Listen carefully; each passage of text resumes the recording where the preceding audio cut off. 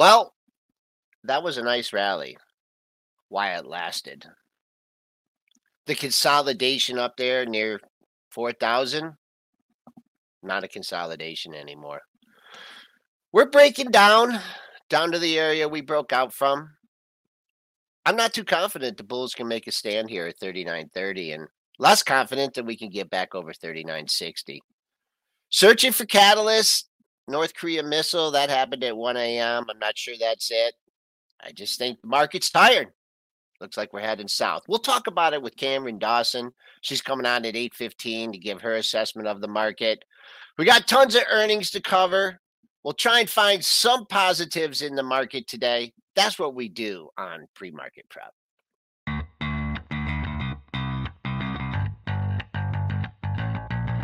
Coming to you live from downtown Detroit, this is Benzinga's Pre-Market Prep with your host, Joel Elconin. This is a volatile puppy here, isn't it? And Dennis Dick. I'm bidding a penny. I'd buy that stock for a penny. With everything you need to start your trading day.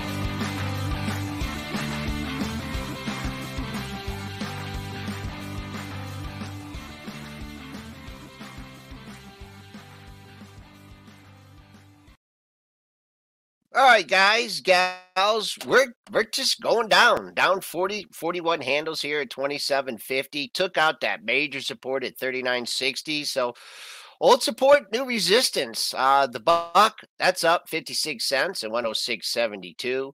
TLT down 94 cents at 100.46. Let's bring out all the crude bulls. Down $1.77 and 83.22. I think we can take that 130 target off the table. Gold down 13.40. Just been hanging up here too long at 17.62.5. Silver, that broke down yesterday, now under 21, down 55 cents at 20.98. Bitcoin, somehow it's holding steady in the 16,000 handle, down $15 at 16,270.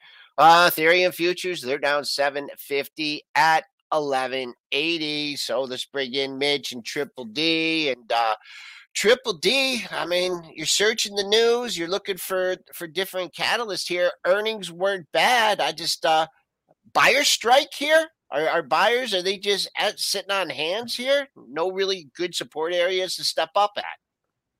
I think China overnight gets this hit here once again. They want their zero COVID policy. But yeah, man, I mean, you just got to analyze what's happened. And I mean, this is what we've been talking about on this show nonstop, taking heat from a lot of followers here. But I mean, we've had a big move. We've had a big run. We've had a lot of fun in October, November. The Bulls have been on fire. It was one of the best Octobers in years. Dow approaching, like literally with an 8% of an all-time high. What world are we in, man? What are we in? I mean, we got interest rates climbing, inflation still rampant. You got war going on, and earnings are starting to contract here, and the consumer's going to get strapped. And yet, people are still willing to pay 18, 19 times earnings for this market. It makes zero sense to me. It's why I tweeted out right at the top, I'm back up to 45% cash. So this last couple days, I don't often get the top, but I was selling right around 4,000. So I unloaded I went from 35% cash to 45% cash. I sold a bunch of Qs. I sold, it was about 5 or 6 stocks that I sold. A lot of recent ones. I sold AMD early. I sold the Unity early. But I was starting to sell out just even some of my Qs, which are longer term holdings, because you know what? If you're buying them at 4,000, you're saying V bottom, and I do not believe V bottom. So I didn't get the top. I didn't know if I was getting the top. I thought there's room for 420. There still might be on SPY, but now you're starting to get some technical damage here too. So now I think this is a turn. People who are going to be selling the rips. But it was predictable. This is a turn. We can look at technicals all we want, but logic has worked in 2022, and logic continues to work. The logic is sell the rips, sell the peanuts while the circus is in town, take the profits while you got it, because if you don't, what turns around and happens, which we've seen again and again and again, is this market takes them away for you.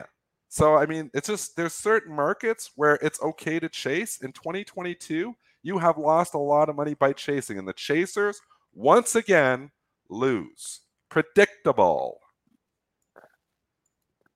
All right, buddy Mitch. That's the only rant I'm going to have today. Now it's 44 minutes of just niceness. Can I short that? Go ahead. That's why I stayed quiet. I was waiting for the next one. Let's get the into rant's it. over. That was it. Right. It's all happy. We got snowmen here. Do you want to show? Hey, just on the side note, I just tweeted a picture here, Mitch. Show what I'm looking at. This is current. I just took this picture at 8:00, right when the show started. So I took a picture outside my office. I'll pull it up. I mean, just start having, Triple D's, just Twitter beautiful in my area. Have it ready, Yeah, I know he should have it ready because I should have it ready. I'm promoting my Twitter. Come on, I should always have a window open with. He's going. He's Triple D's. There you go. This is what I'm looking at right now, outside. Currently, right now. 5 minutes ago, I took that picture. This is what we're dealing with here. There's like 4 inches of snow on the ground. Does that lake freeze up in front of you? Oh yeah. It'll freeze. Yeah? It'll freeze. It'll freeze. Does it freeze enough for you to walk on it? No, I don't know about that. I don't know about all that. Not yet. January, February, we're ice skating out there. Right there, you're seeing the ice rink. That will be an ice rink come January, February, and into March. This November snow, though. Love it. Well, you love it because you're not in it. I'm looking at it like, holy cow, this has started already. My 10-day forecast, all snow. Well, there could be some more snow. There could be some more snow coming because we just have a little bit of Fed talk today. There's going to be 10 Fed speakers having speeches today. 10. Wow. 10 of them.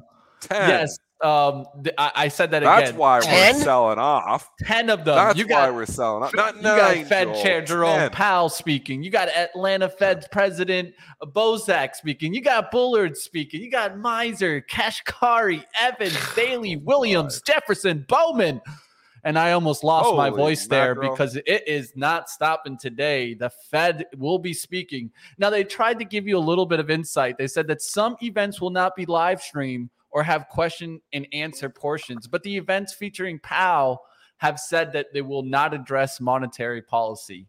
We'll see about that one. In any regards, man.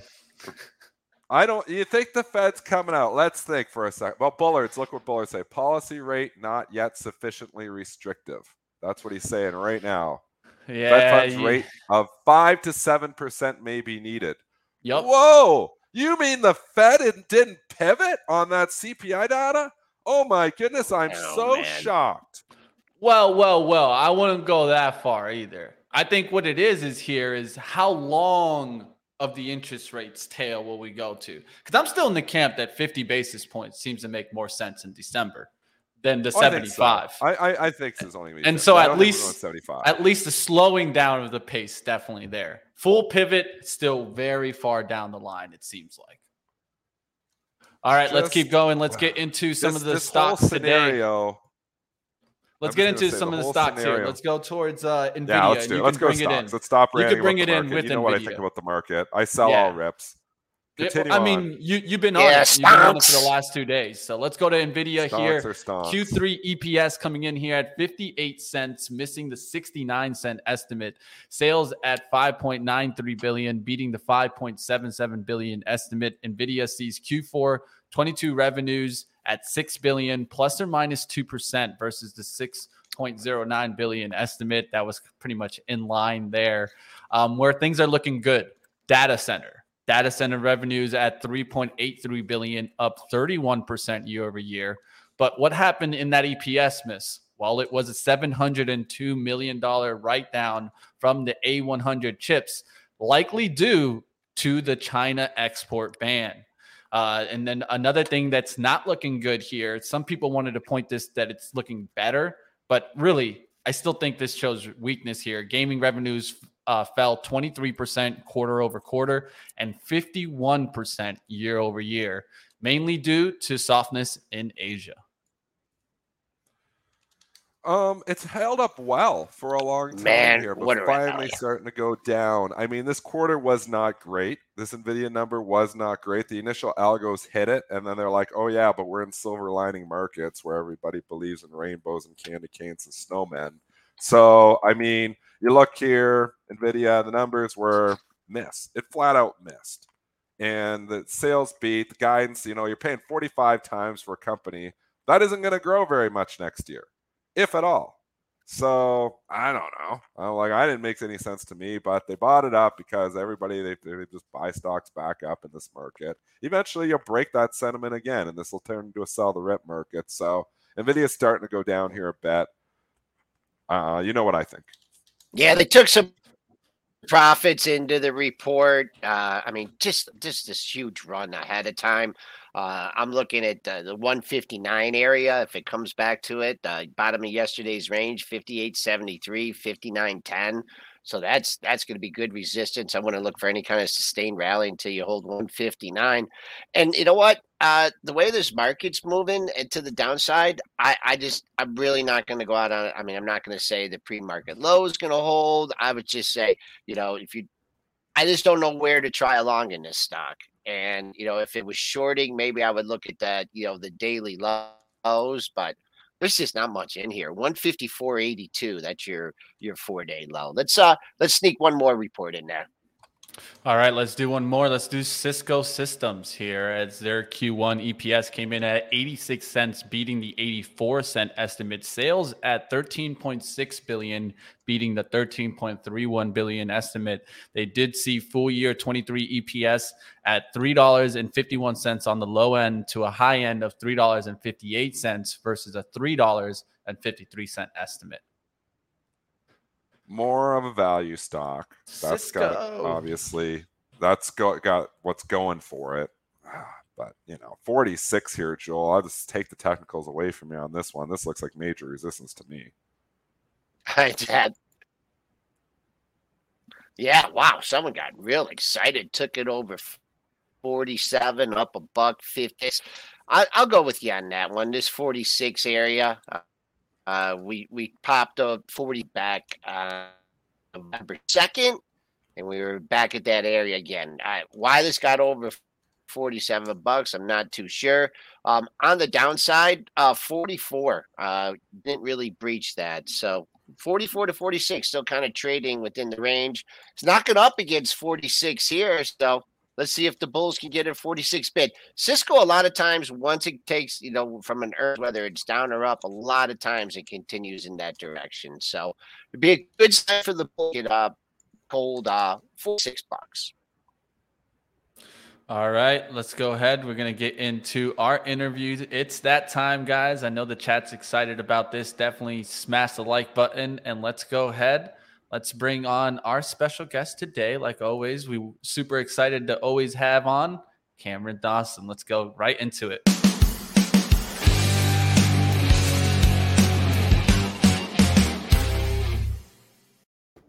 Cameron Dawson, good morning, CFA. Cameron.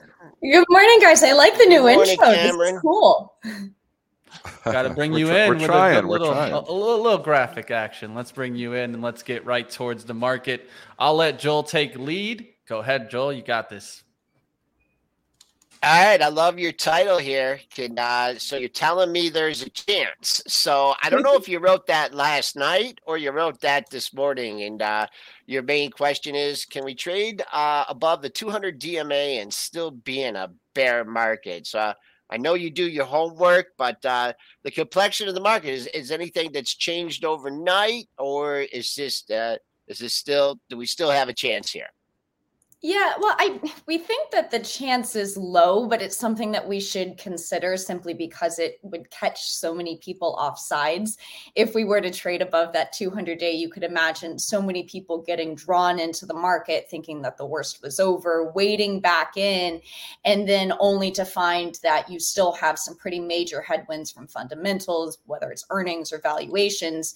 So we need to ask the question before it happens, so that way we can really take a rational view to see if that valuation is justified and if the earnings are supportive of trading at the levels that would result if we were to go above the 200-day. Now, we thought that in early October that there was enough positioning flush, that positioning was so very light, sentiment was so bearish, that it was enough to support you to moving and rallying off of those early October lows up to 3,900 would be the first level, and then possibly up to that 200-day, which is just shy of 4,100 now, but that the fundamentals wouldn't necessarily support you moving much higher, because we didn't think that a pause is the same as a pivot. We didn't think that the Fed wanted to see financial conditions loosen that much, because we didn't think that you would see enough softening in inflation data to really justify a major policy shift to more abundant liquidity.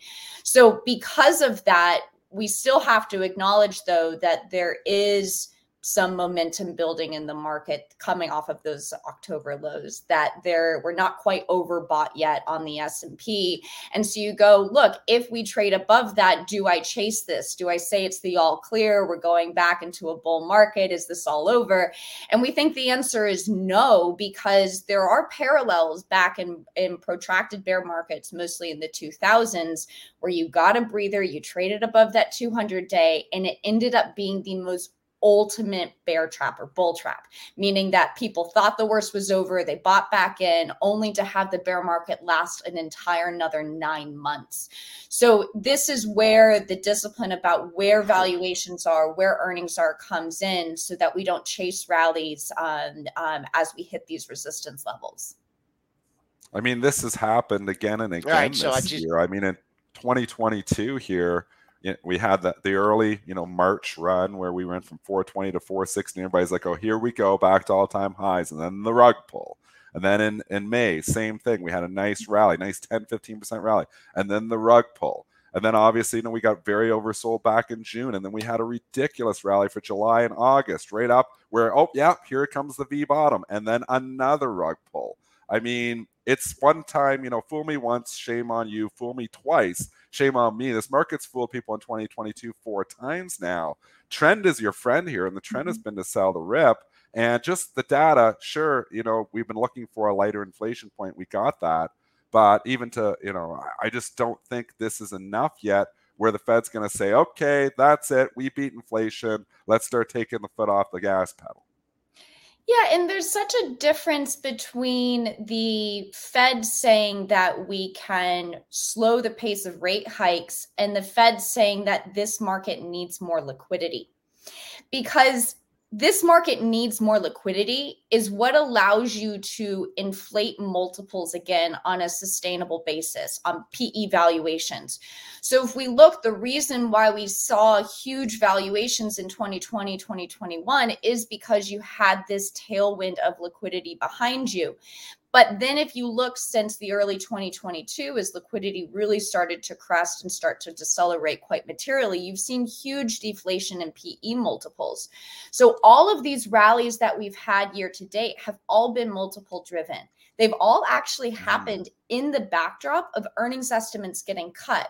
So all of those rallies would tell me that they fall into the camp of hope rallies. And the fact that you haven't seen a change in the liquidity environment to say these higher multiples are justified, and you haven't seen a change in the growth environment to say that, okay, the earnings revision down cycle is over and we're starting to see revisions go back higher, all of that would say is that we're stuck in this downtrend. And I think that one of the best ways to think about the 200-day moving average is the combination of those earnings and your multiples together. That tells you kind of that medium-term trend of the market. And you can oscillate all around that trend. And yeah, you probably shouldn't get too short when you're oversold versus that trend line, meaning when you're trading down 15+% below your 200-day, it's dangerous business to get too bearish. But when you're bumping up against it with the kind of fundamental headwinds we have, it's very dangerous to get too bullish and chase. All right, so Cameron, we've got what's it going to take? Sorry, Joel. Cameron, what's it going to take for you to, and obviously you've come on this show and you've been correct the whole entire year saying that, hey, nothing has changed here. What's it going to take for Cameron Dawson to turn around and say, okay, I see a difference here now.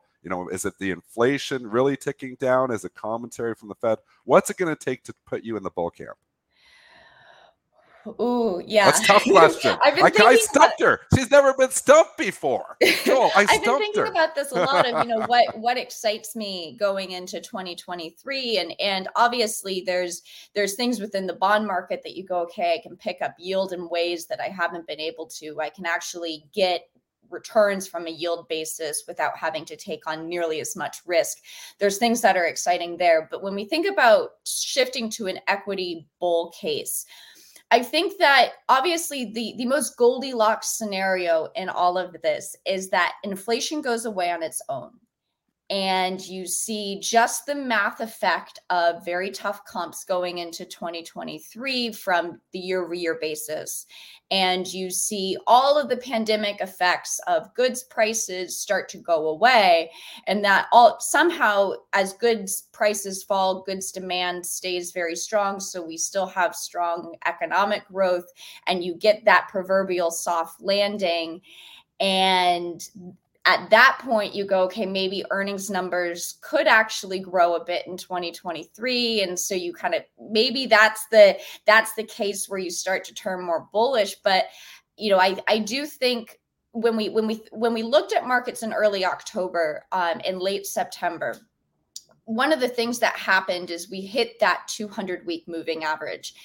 And I put a note out that week talking about thoughts when staring into the abyss, because the market was just gapping down and it was ugly.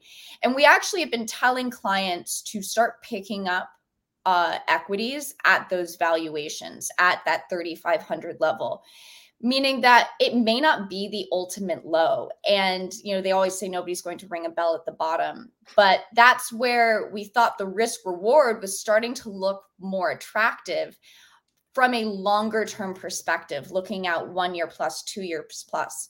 And that also keeps us from getting too scared, meaning that if we want to make sure we're not selling into that 3,500 kind of puke days that we got. And so that discipline around saying, look, if we have these big down days and if we're being oversold now versus trend, we've been in this bear market for 11 months.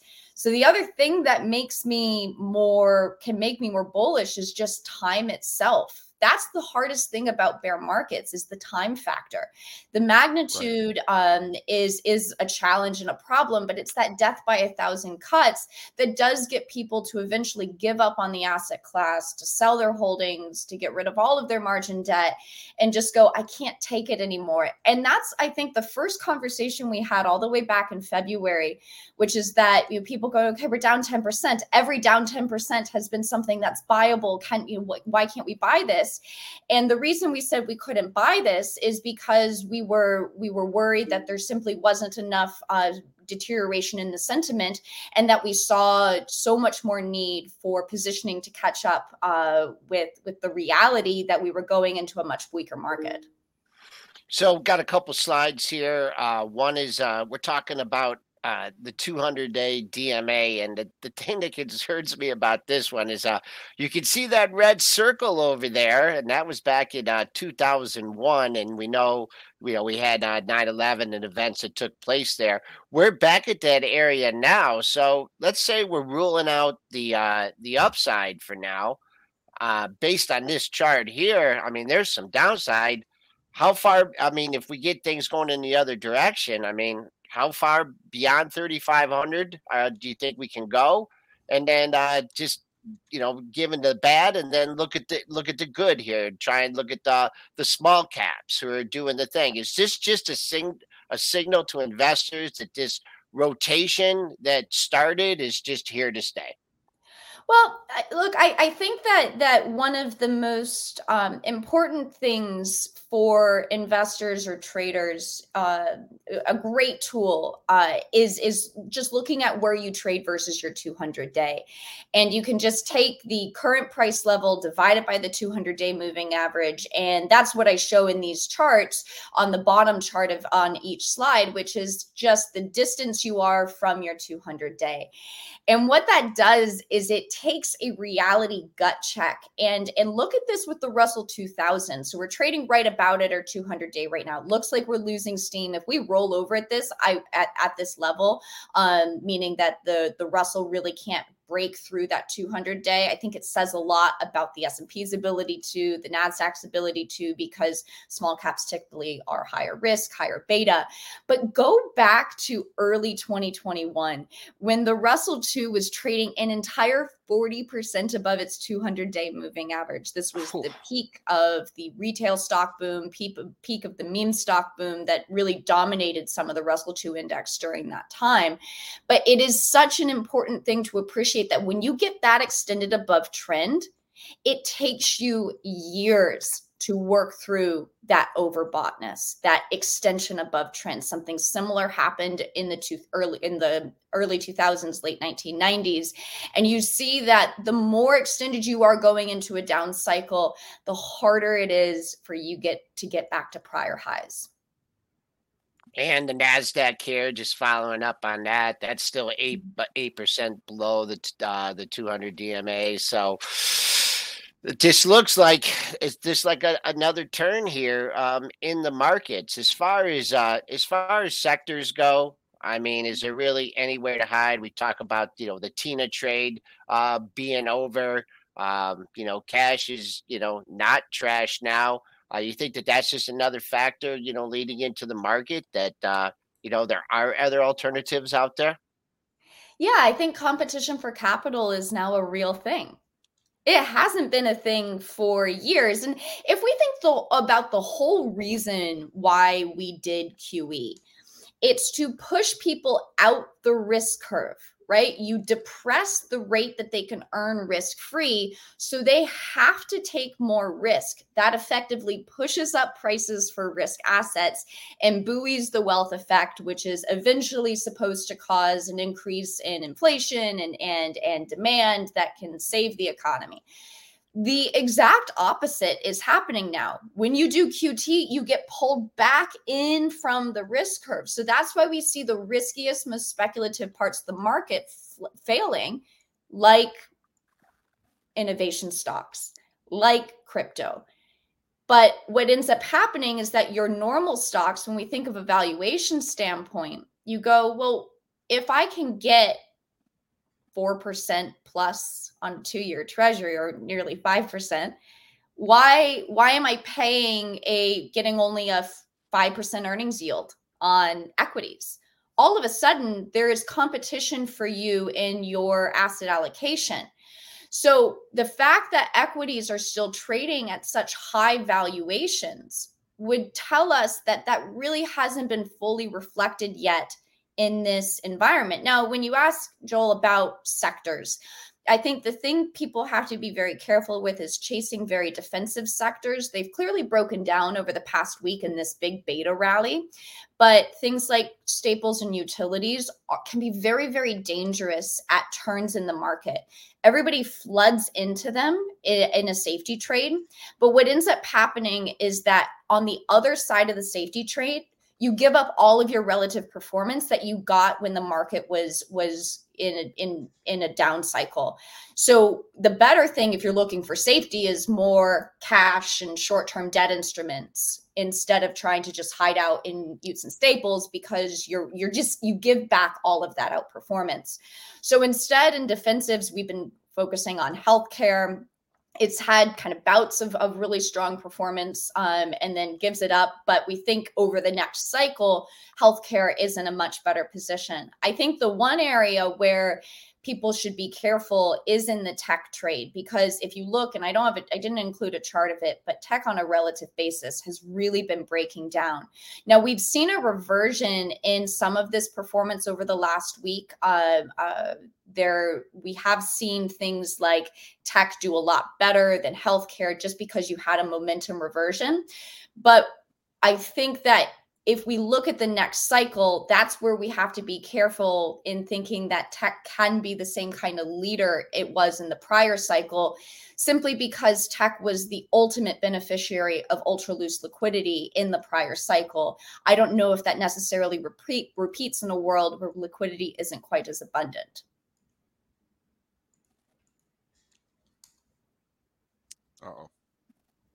Joel, sorry, I was supposed to go. I was distracted with the jobless claims coming in. Okay. I'm like, holy mackerel, jobless claims just came in. So Mitch, give us that number. But just taking it back here, Cameron, I'm with you on the Tina trade. I was tweeting this out 2 days ago. I took a lot of heat for it, but people say, well, I don't want 5% of my money because inflation's 8%. So what about the argument that with inflation at 8%, that 5% interest rate just isn't that attractive and people still have to stay in stocks? Because that's what they're arguing to me, is that you're guaranteed losing, on these 5% investments, or 4.5% in the US, 5% in other countries. We're going to 5% in the US. Does that have any, weight here, or is it still people are still just attracted to the 5% dividend regardless of it, or 5% interest rates regardless of inflation? Yeah, when we think about our asset allocations, and maybe this is the best way to think of it, because we try to take an institutional sort of approach to asset allocation. So we update our capital market assumptions and put them into this great fund model and have it spit out.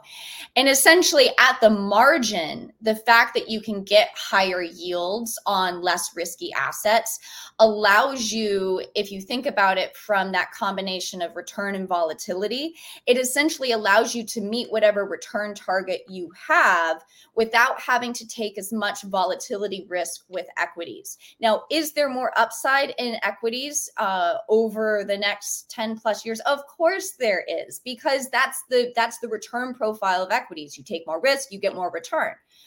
And so this is not an all out to say, get rid of all of your stocks and just go into 5% yielding short-term bonds. But it's to say at the margin, people don't have to take as much risk in order to get their return targets, which means at the margin, valuations for equities likely should be lower. And I think the context of this is important, which is that what that means is that getting back to 4,800 in the prior all-time high is going to take time. It's going to be a tough process because we went into that peak at 22 times earnings on cycle high EPS numbers.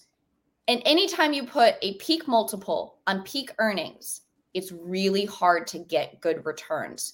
So what we saw going into the 2000 cycle, you were trading at 28 times. Going into 0809, you were trading at, I think, like 18, 19 times. But when you think that the higher valuation you go into a down cycle, the longer it takes for you to get back, because you essentially have to grow back into that valuation because you don't have the benefit of bubble-like multiples. You have to grow into it through EPS.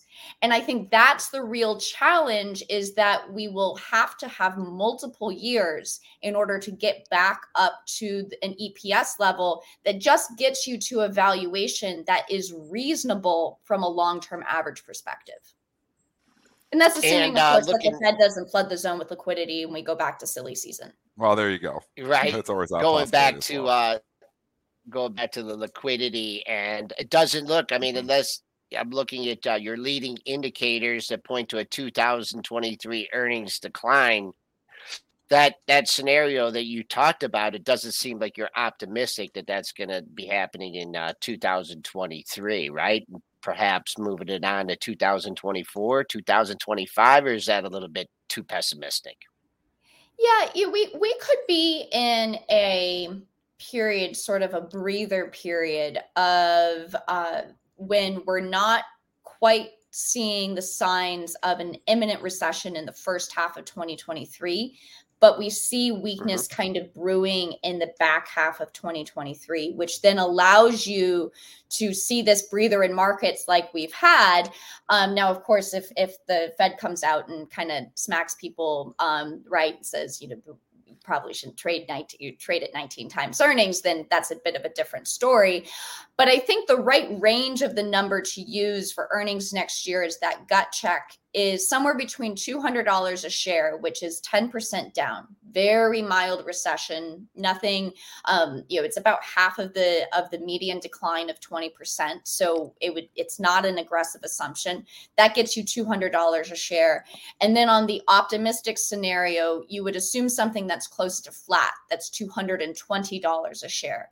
And flat is consistent with non-recessionary tightening cycles, meaning the last times the Fed tightened and we didn't have a recession, 2015, 2018, the next year, earnings were flat. So if you then think $220 a share is about flat, then you can look at 4,100 and go, okay, well, then why would I pay nearly 19 times for those earnings? And I think that's where that reality comes in again. And that's the driver of that 200-day moving average. So overall, there's still headwinds to valuations. There's still headwinds to earnings. Can you see divergences from that in the short run because of trading and technicals? Of course you can. But the reality of these headwinds starts to set in. And, is $200 a share too optimistic? I think it depends on how much contagion there is from housing into the rest of the economy. We don't know yet. We know that there's lots of signs. What is it? Caution with a little bit of optimism. Okay. That's the way I'm going to interview Cameron Dawson, Chief Investment Officer, Edge Wealth, joining us here on Pre-Market Prep. Much appreciated. And perhaps we'll dial you up after the new year. Thanks for coming on. Thanks, guys. Thanks, Cameron. All right. We got a little pop off that number. Yeah, let's get into those numbers. And then it gave it back immediately. Of course. It literally popped for less than a minute. That rip lasted less than a minute. We got up, we kissed up to almost like 392 on the SPY, and then they just gave it right back. So, and what is the catalyst for today? Like, do we really have, let's just take it back to today's action. We're down 45 handles. Why? Well, I kept saying, right? Well, what are some of the things that could take us down? Well, one of the things was Fed talk, right? And it seems like at least that's the main reason. Everybody's saying that's the reason that we're going down again. So, well, there you have it. Fed taking us down again. And what are they doing? They're tampering our expectations. That's what I feel like they're doing. They're trying to tamper the expectations to the upside because, of course, it seems like every time we get a little bit of a rally, all the bulls come out and they're like, yeah, we got this. And then we get rudely awakening when we start seeing the down action coming right back towards us. Let's give those numbers. U.S. initial jobless claims came in at 222,000 versus 225,000 estimate. So not going in the right direction there for the jobless claims. Continuing jobless claims came in at 1.507 million versus 1.5 million. So that's at least a little bit better there. October housing starts came in a little bit above the estimate there.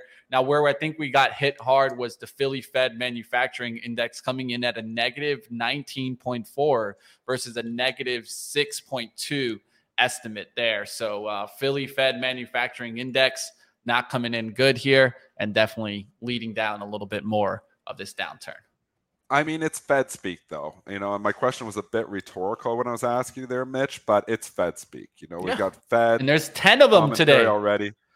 And it's irrational to think that they're going to say, yeah, we love that CPI data. We love that PPI data. And we are now looking not to tighten as hard. That goes the exact opposite to what they're trying to accomplish. So you've got to trading is about putting yourselves in other people's heads sometimes. And sometimes in the Fed speak, if you can just think, logically what they're likely to say, there's very little likelihood they were going to pivot last month. There's very little likelihood they're going to indicate a pivot here yet because it goes exact opposite to what they're trying to accomplish. So even if they're thinking pivot, they're probably not going to act like they're thinking pivot. So we can call their bluff. Maybe the market will call their bluff today. Maybe they'll buy this pullback. But it's hard to just come in here rah bullish off after just one data point. We just rallied too much. Bottom line, we rallied too much. Yeah, and then I still think that we didn't get a true negative catalyst to take us down, right? This is kind of more the headwinds coming back into play. And so at least in that end, I'm not feeling too negative about the markets. But also when we see these turns, it just goes to show us that it's not just going to be an easy ride up. We'll see what happens today. I think that you'll see some pullbacks, and now we need to see if they're able to catch some pullback and actually get some lift. certain areas that we'll be looking for some pullbacks. Let's get into certain stocks. We still got some more earnings to roll through. Yep. Let's go to BJ's. BJ's didn't have bad report there. Let's go towards that one first. We're going to try to fly through some of these earnings, and then we can go also into certain areas that we're looking towards the bell. We've got about 20 minutes. Let's keep it rolling here. BJ's wholesales came in at a Q3 adjusted EPS at 99 cents, beating the 81 cent estimate. Sales at 4.79 billion, beating 4.69 billion estimate. BJ's Wholesales Club raised full year EPS outlook to a high end of $3.80 versus a $3.30 estimate. This goes to show us retailers. BJ again. It's kind of a stock that actually does well when times get tough. Just like Costco, some of these hold up well. People are buying in bulk. They obviously got to buy food still. You can pass on the cost, the inflation cost, which we've seen again and again. The grocery stores can pass it on more easily because people still are going to buy their food, even though it went up 30% or 20% or 8%, which is a lie in the first place. They can pass that on to consumers. Certain things are sticky, and certain things, obviously, you can't pass on. So discretionary purchases are going to suffer. Grocers still do well during this time. BJ is close to an all-time high here, Joel. Impressive. It is. It just made a new all-time high. You got a seller lurking at 82 as we speak. That's where it went up to the headline numbers. So if you're looking for more upside, just be aware. Seller at 82, 81.97 is your pre-market high. And then let's forget about the gap, but let's look at the former all-time high. We're right here right now, 80.30, 80.41. So if the bulls can establish a bid, hold this 80.40 area, why not go up and challenge that pre-market high? If you're looking for a gap fill, the top of yesterday's range is 79.38. Go to Macy's here. Let's go to Macy's. Q3 EPS at 52 cents, beating the 19 cent estimate here. And sales at $5.23 billion, beating the $5.2 billion estimate. Macy's reaffirmed annual sales guidance, raised full year 22 EPS guidance from $4 on the low end and $4.20 on the high end, now to $4.07 to $4.27. So there you guys see it. Not looking the best there. They kind of changed it up. I mean, they raised the lower end there by 7 cents, higher end by 7 cents. They're trying to make it sound good. Yeah, that's exactly what it is. The report was fine. The one thing is, I'm going to say it's confusing, to say the least, the retail earnings season. We had Walmart, which is pretty good. Target was a disaster. Yes. Kohl's doesn't look good here, although they slightly beat. Macy's looked pretty good. I mean, we've had mixed results here coming out of the retailers, which is very interesting. So the consumer, I think what you're really seeing is that the consumer is just starting to feel strapped for cash. So certain businesses are hitting hit before other ones. I don't know why that is. Maybe Walmart obviously is always going to do well, even in a recession, where Target maybe is seen as a little more upscale than Walmart. Not a lot, but a little bit more. So maybe that consumer that shops goes to Walmart when they're searching for cash and not so much Target. But Macy's is an upscale department store. So with them still doing fairly well, then that makes me think that the recession really hasn't shown up there yet. So the big question still, though, is the recession coming? Are we in it? Or is it not going to come at all and they're going to get a soft landing? I don't think soft landing is even possible. So I think the Fed will continue to tighten until we start to see corporate earnings start to come down, which is not good for stocks. That's why I'm still staying in the bear camp here. But Macy's, I mean, can't argue with the numbers. They're actually pretty good. Yeah, Macy's, this is setting up really nice from a technical perspective, because you did have the nice pop that took you to 2180, and that's been an area of contention going back since August. You had a 2173. A little bit more recently, you had a high at 2178. And just 2 days ago, 2170. So you backed off there. Really important for the bulls to get it back up there, get bid above 2170. Could easily get a gap fill in this one. 2081 was the top of yesterday's range. So that's only 20 cents away. But you can see the way it's reacted. The last 3 times it's got up in the upper 21 handle. let's see if these earnings are enough to get it bid above that level, get some higher prices. Also on the monthlies, this is shaking early too. So keep an eye on that 2180 area.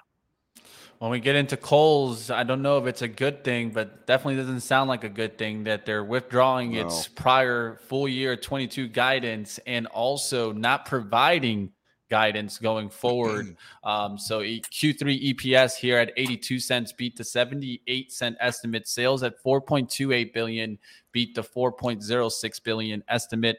They did state that significant macroeconomic headwinds along with the unexpected CEO transition affected the company. I'm still on Kohl's. I considered selling it 2 days ago. It just had such a run, and I'm like, you know what? This is a bad deal, a bad trade. Obviously, I think I had bought like $37 or $38. I might have been higher than that. It might have been 40.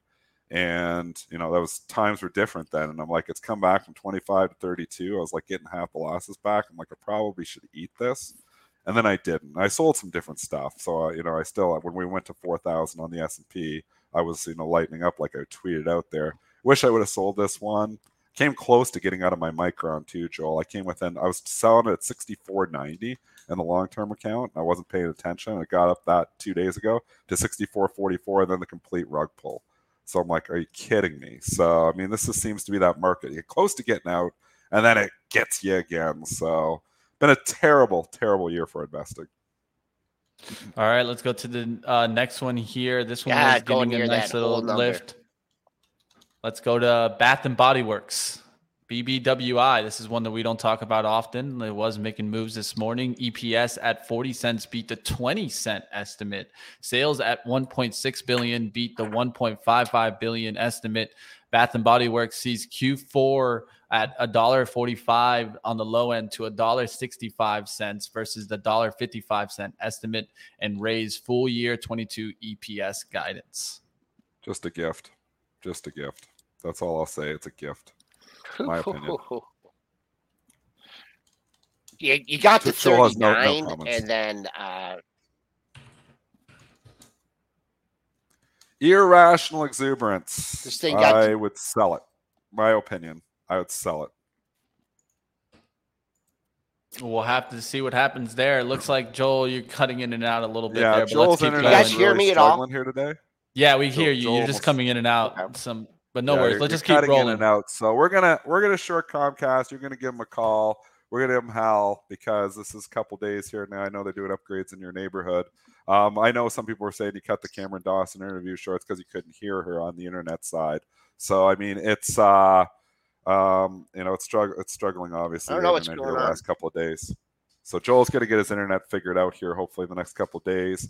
But we can continue on here. Me and Money Mitch have good internet. Although I have Rogers. Rogers has picked up the slack lately. Don't worry, I have Comcast, so we'll know if we really need to get short or not. Let's go ahead. Let's take a look at Place. This is one that we don't talk about often. Children's Place, right? And let's take a look here. Looks like this one got hit hard. I don't ever talk about this one. I don't think we ever do, but no, we don't. EPS at $3.33 misses the $3.73 estimate. Sales at 509.1 million beat the 499.44 million estimate. Oh, down 10%. Bring up my charts here. $30. I think you've come this far. $30, $29.20, $30. The stores, you go and they're in the mall based. Obviously, I've been in those stores before when I had the smaller kids, or when my kids were a little bit younger. It's basically toddler clothes for the most part. Most of the stuff in there, anyways. I think you got support 29 to 30. I don't see any reason to be a hero here at jumping at 32. PLCE is the tickers there, so you guys can check that one out if you want to take a look at that. And just to leave off on a good old favorite, what about Cathie Woods adding to Tesla? She said, I'm not done yet. I want to add some more Tesla. I need more Tesla here. ARK Invest bought over 3,800 shares of Tesla on Wednesday at an estimated value of $700,000. Of course, she had added some more in the last few months. Now, one thing that I saw in that same report that came from Benzinga this is an interesting one. And I think you're going to think this is interesting too, Dennis.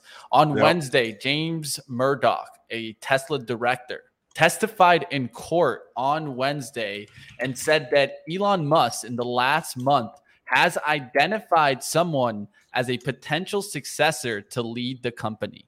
That was reported by Reuters. That's why the stock was getting hit. I don't know if there's any truth to that whatsoever. A potential successor doesn't mean a successor is imminent either. I think people are like, oh my goodness, he's jumping ship and just running Twitter and going to leave Tesla to the wolves. I'll tell you one thing. I don't think that's the case. If that did happen, I don't know about Tesla's price. The problem with Tesla, one, is this stock has not participated in the recent rally whatsoever. Why? Because it's a nosebleed valuation, and so there's, and the second reason is if you're going into a recession, the rich people are still going to buy Teslas, but all those middle class that were buying Teslas, like, hold the press, I'm going to hold off on that Tesla purchase. I'm a little bit tight for cash right now. So I think you're going to see Tesla get dinged here coming up. The consumer is going to get strapped, and the average person is not going to buy a Tesla. Maybe they never were, but there was the middle class that was trading up when times were good and saying, yeah, I can afford that Tesla. Well, they can't all of a sudden. So the rich people are still going to buy Teslas, but the middle class maybe is not as much. So just as much as I don't want to own GM and Ford, I don't want to own Tesla's nosebleed valuations, because you start to see those car sales start to come in a little bit, that growth start to slow, and all of a sudden that multiple will contract even further. There's a reason this is not participating in the recent rally. You can say it's Twitter, and maybe he's given too much of his attention over there, but there's also a concern here coming into a recession. Tesla, I don't know how well it's going to perform. Yeah, I think that's crazy that James put out that news. I don't know if he was testifying in court, so I don't know if that was a specific question that was asked to him and he was forced to answer there. But I'm sure Elon gave him a call and was like, man, you shouldn't have said that one probably. But let's go ahead. We'll see what happens to Tesla today. Also, ARKF Innovation ETF, the fintech one, and the ARKK bought shares in Coin and Silvergate Capital. What do you feel about this? This is what she does, though. She's the ultimate buy the dipper. The problem is she buys the dip on everything that's just trending down. So we like to buy the dip on stocks trending up, not on stocks trending down. But she comes in. Man. She's sticking to her theme. She's all about innovation. We're all going to transact in crypto. We're all going to drive Teslas. And we're all going to use Zoom video forever, which isn't true. It isn't the case. She's been dead wrong the entire year, obviously punished for it severely, and rightfully so. So I don't know, obviously it was a pretty good week and a half for ARK when they went down from the lows just 5 days ago, basically 20% rally here in 4 days, giving half of it back. Maybe, 35, maybe take a shot, 34, 35. Do we have the Santa Claus still coming to town possibility? Yeah. But again, I don't know if I want to invest along with her strategy. So there's other places I'd rather be. I think on the pullback, I still think value names. I still think some of the drug stocks that were pulling back here a couple days ago, I still think we're not out of the woods. So if that's why I'm not huge on buying the dip here, even though we're 110 points down from where I was selling Qs 2 days ago. I almost feel like I should just rebuy them, but I think there's still more pain ahead long term. I think it was more just lighten up. We're not out of the woods, in my opinion. Maybe we are. Maybe the worst is behind us. I'm not convinced yet, though. We'll have to see what happens today. Definitely, it's going to be an interesting day. Certain areas. Let's talk through certain sectors and get your outlook. Utilities. How do you feel about utilities? I'd sell them all, because to Cameron Dawson's point, to my own point here, they've done well because they're defensive. They've held up okay. But again, why am I going in XLU with a 2.98% dividend and very little growth when I can get 5% in cash? So let's take my argument, my tweet, that 2,000, people interacting, or more than that. I mean, at 2,000 likes, there's all kinds of interactions with it. But let's take that tweet and just redo a bit of it. Let's just say, just hypothetically here, forget about stocks altogether trading 19 times earnings. Why am I buying a utility stock trading 19, 20 times earnings with little growth? Exactly. That is totally Tina's if we're going to affect those stocks. So the recent rally in utilities from 60, the XLU from 60 to 68, I believe is a gift. I mean, preferred stocks as well. The PFF, You can look at this thing. It's come up off the lows because, the Fed's going to pivot. Are they? I mean, at least the PFF has a 5.28% dividend, so it's a little bit better than the XLU.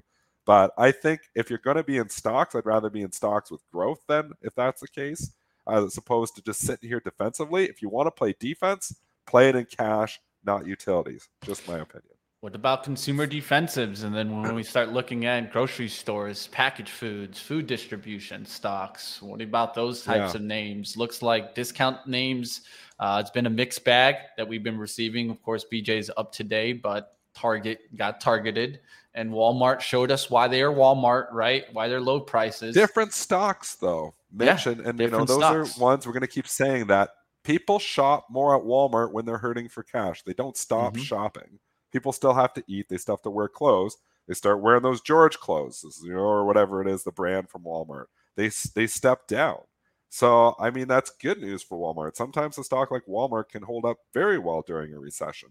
So I'm in the camp that we're still going into a recession. I just don't think it's here yet. I think it's taking time. I think the consumer has been living on credit here for the last couple of months. Credit card debt has soared. We have seen that. I think the coming recession, I think we'll probably get through the season. It's going to be an okay season because people are still trying to find the cash. But I think come January next year, if the interest rates are still up here, people will be like, ugh, I'm going to just sit back here and not spend as much. And then you start to see the recession start to hit. So I don't think they can do a soft landing here. Stocks like Walmart hold up better if we get into that situation. You can argue the utilities do too. I'm just arguing why own a utility if you own cash. So I'm like, I don't see any point to owning the utilities at this point in time. Will they hold up better than growth stocks if we go into a recession? Yes, they will. But I just think if I'm going to hold a utility stock, I might as well just hold cash right now, because it used to be in utilities because I got 5% on some of these stocks when I was getting 1% in cash. Now I get 5% in cash. I'm still getting that 5% in those utilities. I'd rather be in cash. So right now, caution. I'm still cautious, even though we're pulling back. Maybe we can stabilize here. Should we talk the S&P? Like maybe we can find a level here. We pull back to 380 on SPY as a day trader. I think maybe I start diving back in again because we were overbought. We get back to 380. We're kind of getting into that middle ground here again. I think that's maybe where we're heading. It's not a bad area to look. Let's look at what areas might be turning around also. One area that I feel like definitely starting to show some weakness is in oil. And I'm seeing WTI down there towards around 83. So the oil stocks, I have a feeling we're starting to see that turnaround from the top.